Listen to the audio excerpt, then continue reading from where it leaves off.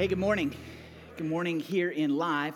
We're welcoming Amped and Blend here on the Harrison Lane campus, and we're welcoming out in Rowan County. Good morning to Todd and the crew out there down in Bearden, Nate and the crew down there. Good morning to you. And if you're online and you're joining us, welcome, and we'd love to see you in person. As we jump in, we're going to be at the end of the book of Exodus. This series is coming to a close, and I'm so sad. Some of you are like, I can't wait. Let's move on to something else. Man, this is really sad for me, but we hope that this series has built within you a desire to understand God's story at a deeper level, that you would understand God's story, not just looking back from the New Testament into the Old Testament, but begin to look the other way. You'd begin to look at the New Testament from an Old Testament perspective, because I believe this more than ever. If I didn't believe it a year ago, I absolutely believe it now, that we can't rightly understand the New Testament until we understand the Old. A lot of what we hold on to, looking just in one direction from the New Testament to the Old, we actually misunderstand. And so over the next couple of years, we're going to talk about that. All right? Don't give up. All right? We're going to be talking about there are some things that we've believed because we've only looked in one direction. And what we're going to do is we're going to continue to look from the other direction. And some of you are like, oh no, we're going to Leviticus. Not yet. Hey, here's what we're going to see this weekend. Faith is built on Jesus' active presence in our life. That's what faith is built on. It's Jesus' active presence, not an idea, not a belief system. It's built on an active engagement with Jesus himself through the Holy Spirit indwelling in us. That's what it means to have a personal relationship with Jesus. Once upon a time, if you had asked me if I had a personal relationship with Jesus, I would have said yes, absolutely. And if you would have said, what does that look like? I would have had no idea how to tell you anything about that, because I would have just said, well, I believe the right things. I believed the right group of facts. I believed that Christianity was a belief system. If I believed the right things, I prayed to receive Jesus in my life. I knew that I needed a Savior for my sin. And then if I just believe the right things, I'm good. And I know some stuff that I've heard people teach me. And so that I'm a Christian, right? I'm a Christian. And so, but do you have a personal relationship with Jesus? Yeah. But it was neither personal nor a relationship. Because it's only through God's personal interaction through the Holy Spirit indwelling in us that our relationship with Jesus becomes personal and a relationship. It's the active presence of Jesus in our lives. It's not about what we know. It's not about a belief system. It's about a person and walking and following a person. So as we come to the end of Exodus, we're going to waste no time as we jump in. Faith is built on Jesus' active presence in our life, because faith has always been built on the active presence of God in the life of his people. Always. Some of us have this misunderstanding, like there was one way in the Old Testament, and in the New Testament, there was a new way. That is not God's story. It is first 5 books of the Bible are all about God's active presence in the lives of his people. Now, it looked different then than it does now, but it was still the emphasis on God's active presence. And so as we come to the end of the book of Exodus, Moses has done all the work, okay? He was given plans to create sacred space, and then he built the tabernacle, and the two names interchangeable at this point in God's story, okay? Now the tabernacle and the tent of meeting from this point forward now mean the same thing. And as you go into the book of Leviticus, once again, not yet, as we go into the book of Leviticus, the tent of meeting, tabernacle, same thing. So it's all about preparing sacred space. It's been prepared. Moses finished the work. Then the cloud covered the tent of meeting, and the glory of the Lord filled the tabernacle, and Moses was not able to enter the tent of meeting because the cloud settled on it, and the glory of the Lord filled the tabernacle. Throughout all their journeys, whenever the cloud was taken up from over the tabernacle, the people of Israel would set out. But if the cloud was not taken up, then they did not set out till the day that it was taken up. For the cloud of the Lord was on the tabernacle by day, and the fire was in it by night, in the sight of all the house of Israel throughout all their journeys. Then the Lord called Moses and spoke to him from the tent of meeting, saying, speak to the people of Israel and say to them, when one of you brings an offering to the Lord, and somebody like, Dave, you just tricked us. We went to Leviticus. Because the story connects. From Genesis through the book of Numbers is one continuous story. They're all connected. There's a word, just like we talked about at the beginning of the book of Exodus. There's a word at the very beginning that your Bible translation leaves untranslated that says and or then. That it's connected right to the end of the story of Exodus. Leviticus is connected right in there. And so God has given the children of Israel sacred space. And now what happens through the book of Leviticus is over the course of a, basically, people disagree, but about a 30-day period, God gives the children instruction on how to maintain the sacred space that they've created. As his presence came and indwelt the sacred space of the tent of meeting or the tabernacle, now this is how you're going to maintain the relationship you have with me. This is how you're going to maintain sacred space. And we call it the sacrificial system. And once again, someday we'll talk about it. Here in the book of Exodus, the story has reached the summit, and it comes to the pinnacle when it says that the cloud covered the tent of meeting and the glory of the Lord filled the tabernacle. That's the pinnacle of the book of Exodus. God moves in. The whole time we've been talking about, this is about God's presence with his people. It's about God's presence with his people. And the language here is supposed to draw us back to the entirety of the book of Exodus. As we talk about now, once again, the cloud and the pillar of fire, they've returned, and we've talked about those before. They were how God led the children of Israel in the wilderness. And now here at Mount Sinai, it was God's glory descending on the mountain. And Moses interacted with God on the mountain. But last week we talked about, and God gave them now this mobile mountain called the tabernacle. They're now going to be able to take the experience that they had at Sinai on the road. They're going to be able to pack it up and take that sacred space with them as they journey through the wilderness. And what we see here is Moses can no longer go into the tent of meeting. As the glory of the Lord falls upon the tabernacle, no longer can Moses enter. You see, the unfiltered presence of God is beyond our comprehension. Now, there's no perfect way to say this, okay? Yeah, I don't mean this to be heresy, if some of you think about that way, but it's just meant to remind us that the unfiltered presence of God is beyond human comprehension. So every time that God approaches humanity, he does it in a way that we can understand. He does it in a way that we can get. There's a filter on the glory of God because the unfiltered glory of God is beyond our comprehension. And that's because God meets us where we are. That's who he is. He's a God who meets us where we are. And he does that for the children of Israel. Last week we saw that they totally messed it up. They didn't even get married and they were already cheating. They didn't even seal the deal and they were already in adultery. They didn't even get a mile down the road and they're already pursuing stuff that God said don't do. But God renews that covenant and decides that he's going to marry the children of Israel anyway. And now they're going to live in this kind of relationship as they get to encounter the presence of God in a continual kind of way. All through the spring, we've been talking about this. This is about the presence of God, presence of God, presence of God. And the reason is not only is Exodus about the presence of God living with his people, the first 5 books of the Bible are about God's presence with God's people. That's what they're about. There's a guy by the name of Michael Morales. He's written a book called Who Shall Ascend the Mountain of the Lord?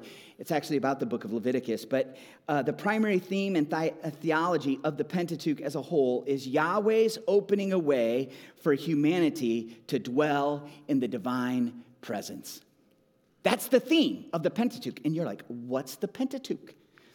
Penta just means 5. It's the first 5 books. And here's something that we need to talk about. We can refer to the first 5 books of the Bible. If you're Hebrew, you're going to call them Torah. And there's a reason that if you use the Bible Project, that they always talk about these first 5 books, not as the Pentateuch, as evangelicals would refer to them, but as Torah, as they would in the Hebrew Bible, because the English translation of that we use is something called the law. But there's a problem. That word, the law, is used lots of different ways throughout Scripture. And so when we're talking about Torah, they're talking about the first 5 books of the Bible. When they talk about law, they're talking about law code. And law code can come in a couple different forms. It could be in the covenant that God made with Moses on Mount Sinai as he gave the children of Israel the 10 words that Tim talked about a few weeks ago, the 10 commandments, these 10 words of instruction and that covenant that he made. It can also refer to all of the law code that God gives through all of his story into Leviticus, into Numbers, all of that law code, all of the rules, as we would think of it, the law could also refer to that. And then people use also the word law to refer to the books of Moses, which is the first 5 books. So if we just say that Jesus completed the law, you're going to ask, which law? And my answer to you is going to be, yes. Yeah, Jesus completed the law and is the gateway to God's active presence in our lives. And most of us just think of law as legal code, and so Jesus completed the legal code. Yes, he did that. I don't want to minimize that. He's the one who brings that to completion. He brings it to fruition, but he does more than that. He completes Torah. He completes the first 5 books of the Bible are pointing us towards Jesus. And it's the reason that we have to think story. Because all of a sudden when we see the glory of God descend on the tabernacle and move in, we're like, oh, that's a picture of what Messiah does for us in the New Testament. God has always been pointing forward to this day when Jesus would come and he would complete the books of Moses. There's a book. You can write this down. There's not a slide for this one. It's called Reading Moses, Seeing Jesus. Reading Moses, Seeing Jesus. Write that down. It's a little book, okay? It's not complicated. It's a little book. But there's a guy that I really respect who says that if you want to understand the connection of Torah and Jesus, this is it. Like if he was going to write a little summary, this is the book. It's written by some Messianic believers from Jerusalem. And they write this. The purpose of the Torah is that it is a historical narrative whose purpose is to lead Israel through the broken law and beyond, namely to the Messiah, who, Moses assures his reader, will come in the last days. That Moses himself tells the children of Israel, here's the law, and oh, by the way, you're never going to do it. That Moses has no expectation that the children of Israel will actually keep the law. And so the book can't be about keeping the law. The story, the first 5 books of the Bible, can't be about just keeping the law. If Moses is like, here's the law, and you're never going to do it. It's pointing to something more. It's pointing to something greater, and it's pointing to the indwelling presence of God coming through Messiah, through Jesus, to come to his people, to indwell his people. And so if we're thinking God's story right now, there's part of it that we should be familiar with. If you've been a Christian for a little bit, you should be familiar with this story, that in Acts chapter 2, that we see the presence of God fall upon the people through the Holy Spirit. And so I want you to consider this, that Jesus, now the timeline of Jesus' death and resurrection, people debate that. Okay, there's some issues around that. Okay, not everybody agrees on the exact day, exactly the way that all goes. It's plus or minus a day or 2 or 3. Okay, so plus or minus a couple days. So if you come back and you're like, hey, it's not 7 days, but if you just think of it this way, big picture, if Jesus dies on Passover, some people believe, John, the gospel, Jesus dies on Passover, raised 3 days later, okay, 2 days later, and it has to do with timing and all that, so 2 days plus 40 days he lives on earth and he ascends. And then on the 50th day after Passover, there's something called Pentecost. The Penta means 50. It's the 50th day after Passover, and that's now a beginning of another festival for the children of Israel. And in that meeting where there's a group of his believers who have gathered together, he said, wait until I send the helper. Wait. You'll know it when you know it. Like you're going to know that something has happened. They're waiting, and on day 50, the Holy Spirit is poured out. The Holy Spirit comes. So somewhere between 7 and 10 days, after Jesus ascends, the Holy Spirit comes. When the day of Pentecost arrived, they were all together in one place, and suddenly there came from heaven a sound like a mighty rushing wind, and it filled the entire house where they were sitting. And divided tongues as of fire appeared to them and rested on each of them, and they were all filled with the Holy Spirit and began to speak in other tongues as the Spirit gave them utterance. That word there, tongues, is languages. These are known languages. Really important that you would know that. These are known languages. There's another opportunity to talk about the gift of tongues that Paul talks about later in the New Testament. That is not this. This is not unknown languages. This is known languages. This is as they go out into the community, they begin to proclaim the good news of the kingdom of God in all the native tongues, in the heart languages of all the people, and they begin to respond in faith. And we see that on that day, as the Spirit is poured out, the church launches with 3,000 people coming to faith on day one. Anybody who's like, I like little churches, I don't want to be part of a big church. Day one, 3,000 people. Bam. All right? Mega church, born. All right? That is not a modern invention. That's the launch of the church. 3,000 believers, day one, Spirit of God. It was amazing. And so this should not be, if you're a follower of Jesus, this should not be new news to you. If you're not a follower of Jesus, I'm going to let you in on the secret. When you confess faith and the Holy Spirit regenerates you and gives you new life, He moves in. And you become indwelt. You become a possessed person. And that's scary, but it's true. You become possessed by the God who made you to live in relationship. And the active presence of Jesus through the Holy Spirit in you begins to guide you in what it means to follow Jesus in reality. Not just in theory, not just to believe in some stuff, but to follow a person. I said there's a day and time where if you said, do you have a personal relationship with Jesus? I would say, yeah. And you said, what makes it personal? I'd been like, I don't know. I have no idea. It's when I began to recognize that Jesus was a resurrected person to be followed. Jesus is a Jewish man. Some of you are like, what? What are you saying? Jesus did not become a Christian. Do you know this? Jesus isn't a Christian. Some of you are like, that's shocking. That's heresy, surely. He is the Christ. And the word Christian means little Christ. And so it's impossible for Jesus to be a Christian because he is the Christ. He can't be a little miniature version of himself.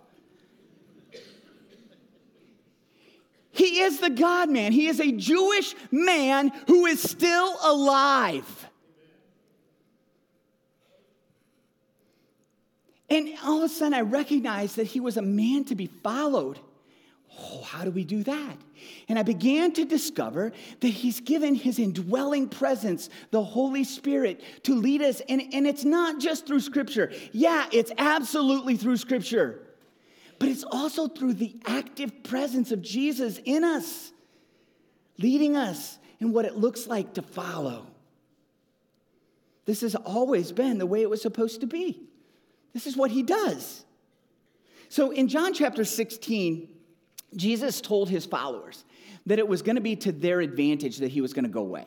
It's to your advantage that I go away, because if I go away, I'm going to send a helper. And it's a long teaching beginning in John chapter 13 through John chapter 17. He's teaching them over and over again that he's going to leave, but he's sending the helper, he says, the Holy Spirit to come. It's to your advantage that I go away. In other words, he's saying it's better to have the Holy Spirit in you than to have me present in the room with you.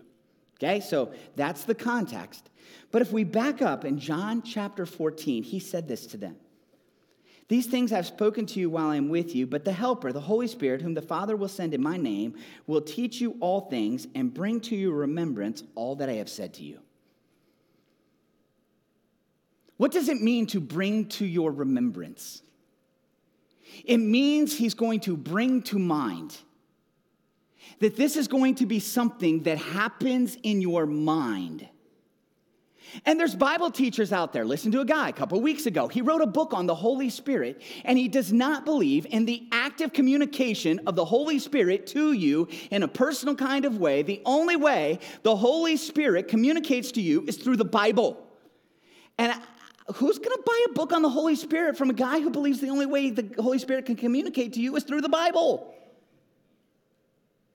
That doesn't even make logical sense. God is now handcuffed.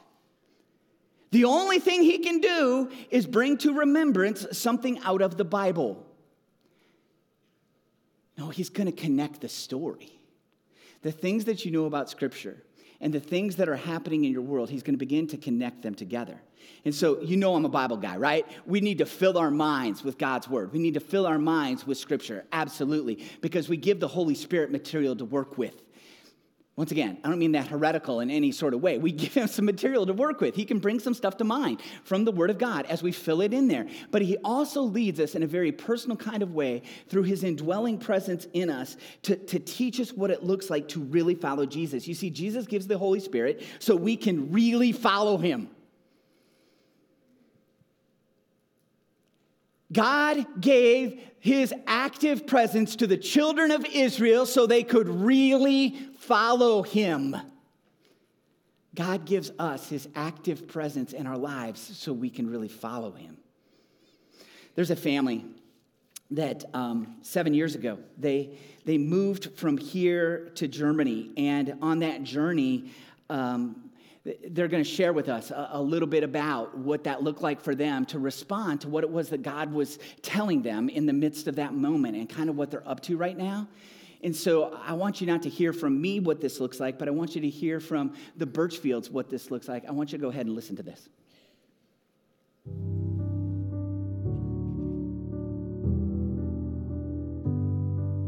The story really did start with our first service at Two Rivers full-time, and they played a video on Berlin, and it was the Reach Global team, and something in me in that moment just broke, and there was no plan to become a missionary.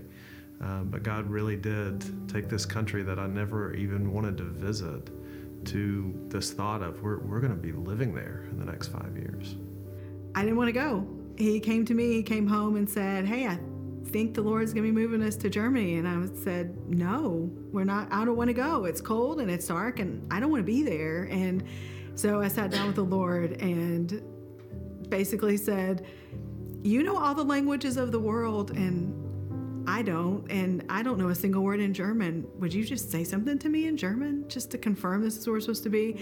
I heard this word tschüss the other day, and it says it means to say good, like that's how you say goodbye to friends and family. What do you think that means? And he said, I think you need to say goodbye to your friends and family. So that kind of started my journey of walking forward, going, okay, I think this is where the Lord wants us. So. We think at times maybe there's a cultural gap, but we have German friends who are Christians, and they've told us 7-8 years before neighbors across the hall will come in for coffee. There's just this deep level of mistrust there, and so, but that's been our life in Berlin, of slowly, intentionally being present, building relationships. We do life with them. We have neighbors. I have a friend that we get together, and she loves to laugh, and that's what we do. We get together and we laugh, we joke about all the things in life, and then we start talking about serious stuff. It took 5 years for her to share with me her background and her life. It was a really private thing, and it was like that barrier had been taken down, and then they started telling us all the things in life, and we walked through them with grief and with other things, but it just takes that time to get to that point. People were telling us about struggles at work. They were telling us about drug addictions, and they were telling us about relational issues. We're able to bridge the gap because we can truly go where the gospel's not yet known. I mean, discipleship is it's about doing life with people. It's being with people through all the things in life. And how do you live out life with Jesus in all the stages of life? I'm smiling a little bit. At the beginning of this journey, what would be our future team leader, he sent us this article, and it was a thick article on discipleship. And Denise read through it, and I came home that evening, and she said, "This is discipleship?" And I was like, "Yeah." And she said, "We've been doing this. This is just doing life with people." And I said, "Yeah, what did you think it was?" And she said, "Honestly, I thought it was a program at Lifeway." And it was in that moment that my eyes were open, like anybody can do discipleship. You don't have to have this special thing. It's just being with people, and they're watching you live out your life in Christ, and you're watching them, and you're doing this together, and you're learning, and that's discipleship. Yeah. We really appreciate the support that everyone in Two Rivers has given us so far. I think our teammates actually are jealous of our support sometimes, because we have people who just really genuinely love us, and whether it is financial or it's prayer or it's calling us and asking us how we're doing or coming to see us, we have support like most people on our team may not have, and we always are looking for more support. So we're always looking for people who will come visit us or pray for our city or support us financially. We need all of these things. Any way that the Lord may be moving on someone's heart to join in what God's doing in Berlin, which is some pretty amazing work, then we would be excited to have it. But if you're as excited about what God's doing in Berlin or Germany as we are, then definitely reach out to us.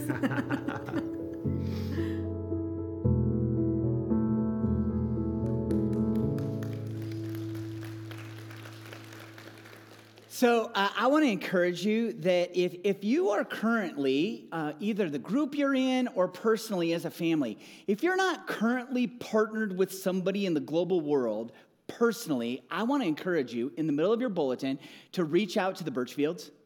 That we as a church, that we're their sending church, that we are supporting them, but they're home here for a mandatory year because of government stuff, but they're home for a year, and part of that, to be productive, is to look for partners, people that will support them. And so if you're not currently, and maybe it's not financial, but it definitely could be financial, I want to encourage you to reach out to them. But here's the thing, okay, and here's what I want to encourage you with, that what we're talking about here isn't that you would hear God and move to the other side of the world. Now, maybe you would, okay? If God calls you to be a missionary, by all means, do it, okay? Now, here, you're going to hear other people say that we're all missionaries, and that is not true. That by definition, that is not true. Preachers like to say that. Hey, we're all missionaries in our neighborhoods. That is not true. You are not a missionary, okay? That's like saying, well, we're all pastors. We're not all pastors. That's a leadership position in the local church. But we're all followers of Christ. We're all disciples. That is true. And that means that we're all supposed to be actively engaged in some type of disciple making, in relationship with other people, as the active presence of Jesus leads us in the transformation of who we are to look more and more like little Jesuses, to be image bearers of Christ in the world. That's something we're all called to. You see, we're all disciples. That's true. Now, you may be a bad disciple. You may be a good disciple. Some of you are like, that's just true, okay? Some of us are great followers. Some of us are terrible followers. But we're all followers. If you have new life in Christ, you are a follower of Christ. Even if you're not doing a great job following, you are a disciple. That's by definition, a disciple is a follower. And every single one of us has been given the active presence of Jesus in us, that we can follow Jesus as disciples and join in some way, shape, or form in helping someone else continue on that journey. So as we walk into our workspace, into our school, as we walk around the block on Monday morning, we're paying attention to the active presence of Jesus in our lives. That we're paying attention to what it is that he's leading us to. We're paying attention to the way that he's guiding us. We're paying attention to how he's working in the world around us. That is an every follower activity. We're all invited in to that. You see, that's a life of faith. And faith is built on the active presence of Jesus in our lives. So what does that look like for you? And I want to encourage you. Here's some tips. For some of you, this is old news. For some of you, it's maybe the first time you've heard this. And we're maybe on a spectrum all the way. Some of you have been doing this for years. Some of you have never actually paid attention. And this week, God took me back to when I first started going, what? I think God is actually communicating to me not only through bringing Scripture to mind, but in an active kind of way. In the midst of my day, he's bringing things to my mind that is going, okay, maybe you need to stop here. Maybe you need to pay attention there. That he's actively engaged in my life. And so here's some tips for what it looks like to follow the Holy Spirit's guidance. First of all, it begins with wanting to be led. Following the Holy Spirit's guidance begins with wanting to be led. If you don't want to be led, don't expect that God's going to break through and he's going to force you, okay? It begins with saying, God, I want to be led by you. I want to learn what it looks like to be led by you. Second, learning to follow is a process over time. God's not expecting that you're going to figure this out this afternoon. It's the reason that we do things like Quiet Waters, where we come together, where we join together, where we practice listening in community and individually to God. And so if you're like, okay, I want to practice, go to 2rc.tv/Quiet Waters and sign up. And what's it look like for me to practice listening to God? It's a process. But fear of a misstep can keep you from taking a step. You can be frozen because you might be afraid, what if that isn't God and that's me? What if this thing that's going through my mind right now isn't the Holy Spirit, it's just a thought that I'm having? And if I act on it, I might make a mistake. It will keep you frozen. And you may ask yourself this question, do I have what it takes? Do I have what it takes? And that's the wrong question.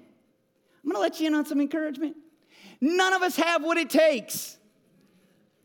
None of us have what it takes, because God doesn't expect for us to have what it takes before he begins to communicate with us and use it. Use us. He's just looking for us to be people who will respond with a yes. He's just looking for us to be people who pay attention, and when he's guiding us into something, we'll be like, yeah, I'll do that. He's not looking for you to figure it out first. He's going to teach you on the way. It's on-the-job training. So you're like, I don't like on-the-job training. I want to know the job, then I'll do the job. Not how God works.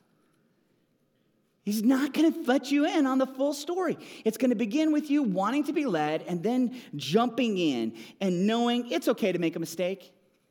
It's okay to make a mistake. Because Jesus is not looking for you to be perfect. He's looking for you to follow. Jesus is calling you to follow, not to be perfect. He's calling you to follow, not to be perfect. And that means you need to begin to experiment with this. You begin to go, okay, I need to actually begin to engage with this.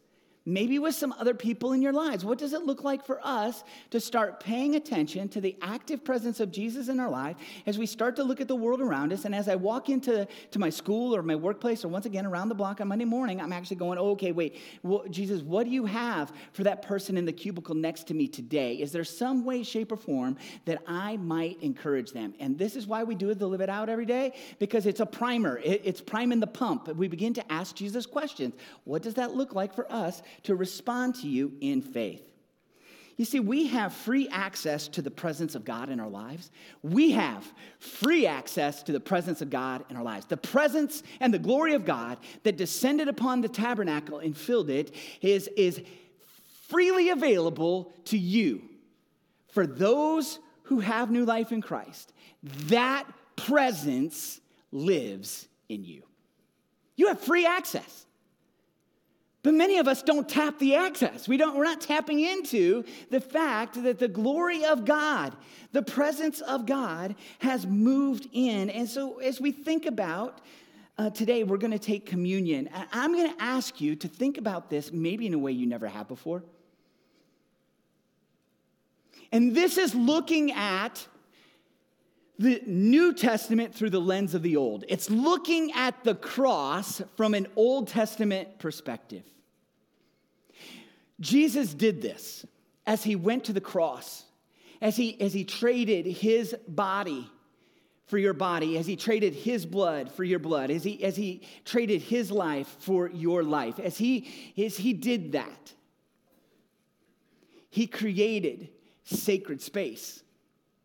He made you a new creation in order that the Holy Spirit would move in. This is so good. It's better than you think. It's like he told us this. It's the tabernacle. It's the thing that he's been saying. Like, it's going to go from the people being led collectively by my presence to you being led collectively as a church, but also individually as you become the sacred space that my presence moves into. All that in this. And so in all of our venues, what we're going to do is we're going to celebrate the fact that we have new life in Christ and that God has created sacred space in order that the Holy Spirit can move in and actively lead us in our lives. I'm going to pray for us. And then in all of our venues, your venue pastor is going to come and lead you through communion. Father, thank you for the gift. Thank you for the gift that you've given us of your active presence in our lives, the indwelling Holy Spirit. And we're so grateful that you're a God who's looking to lead us in reality, to lead us in following Jesus in an active kind of way. We say thank you in Jesus' name. Amen.